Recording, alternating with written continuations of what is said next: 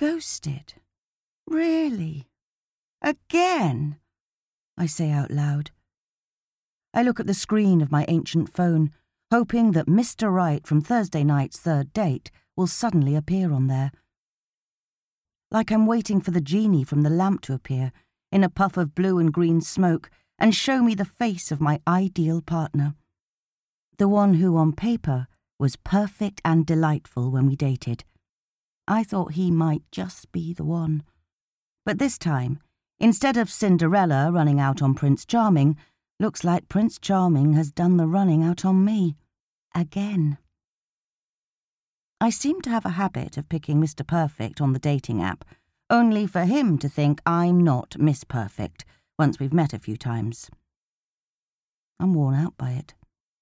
I'm nearly 40, for heaven's sake. Shouldn't I be settled with a husband and kids, a home and a rescue dog by now? Isn't that what life promises us all? Ghosted? Lennie repeats. Again? I nod and double-check my phone, then once more for luck before finally admitting defeat. Yup. Ghosted. Again. The words ring in my ears, and I take a big swig of the warm, slightly sweet rosé wine. Oh, Zinfandel. I grimace and look around at the small makeshift bar for other drink options. But it was either this, warm Chardonnay, or Shiraz. All of them guaranteed to give me a banging headache. The little function room we're in isn't even a room. It's a curtained-off corner of another function room with a big window looking out over the bay in the city. Next door, a wedding party is in full swing, their disco lights illuminating the curtain that separates us, lighting up the barren, bleak space we're standing in. Honestly, Zelda, I can't believe people can be so rude. How many times have you been ghosted now? I sigh. It seems to be the way of the world these days. Swiping left or right, ghosting. All of us looking for the same thing, and barely any of us finding it. But I do seem to have a habit of picking the wrong ones. 1, 2, 3 dates at the most, and then, when I think we might have something going on, I'm dropped, ignored, without a word. It hurts. Never knowing what I did wrong, why I thought it was going in the right direction, and they didn't, never understanding the mistakes I've made, just knowing that I have, again. What about you? I take a sip of foul wine. How are you and Bridget from House of Dreams getting on? Isn't there some kind of rule about not dating colleagues from the agency? No. Bridget and me were never getting together. Anyone else on the scene? He looks uncomfortable and shakes his head. Now, that Marcus, your boss, he's a catch, but I bet he's taken. Just broken up with someone, I think.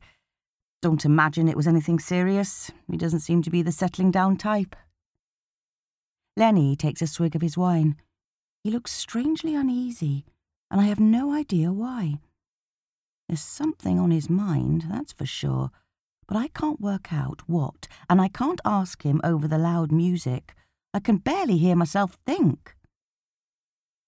I follow his gaze, till we're both looking around the nearly empty function room. Lennie's face pink in the flashing light from next door. The buffet table is groaning, as though expecting to feed hundreds of partygoers. Instead, there's just a handful of us, including a few bored children playing chase amongst the chairs. "We said we'd only stay an hour," Lennie says loudly into my right ear, looking bored and desperate. "But there's hardly anyone here. We can't just leave, she'll notice." I lean back and nod towards Lydia, our old colleague friend. I say friend. We were more like a group gathering around the same table in the canteen every lunchtime just over 20 years ago. But Lydia is an enthusiastic and dedicated Facebook friend, even though we haven't seen each other in years, nor do we have anything in common. I look around at the other guests here to celebrate Lydia's 40th. There are a couple of colleagues from the school where Lydia teaches, with their children, and one of her sisters is here with her young family, The other sister couldn't make it this weekend. Then there are her college friends. That's me and Lennie. I have this overwhelming feeling of impending doom. Is this it? Is this what the future holds for me? A half-empty room, an expectant buffet table, and a load of no-shows?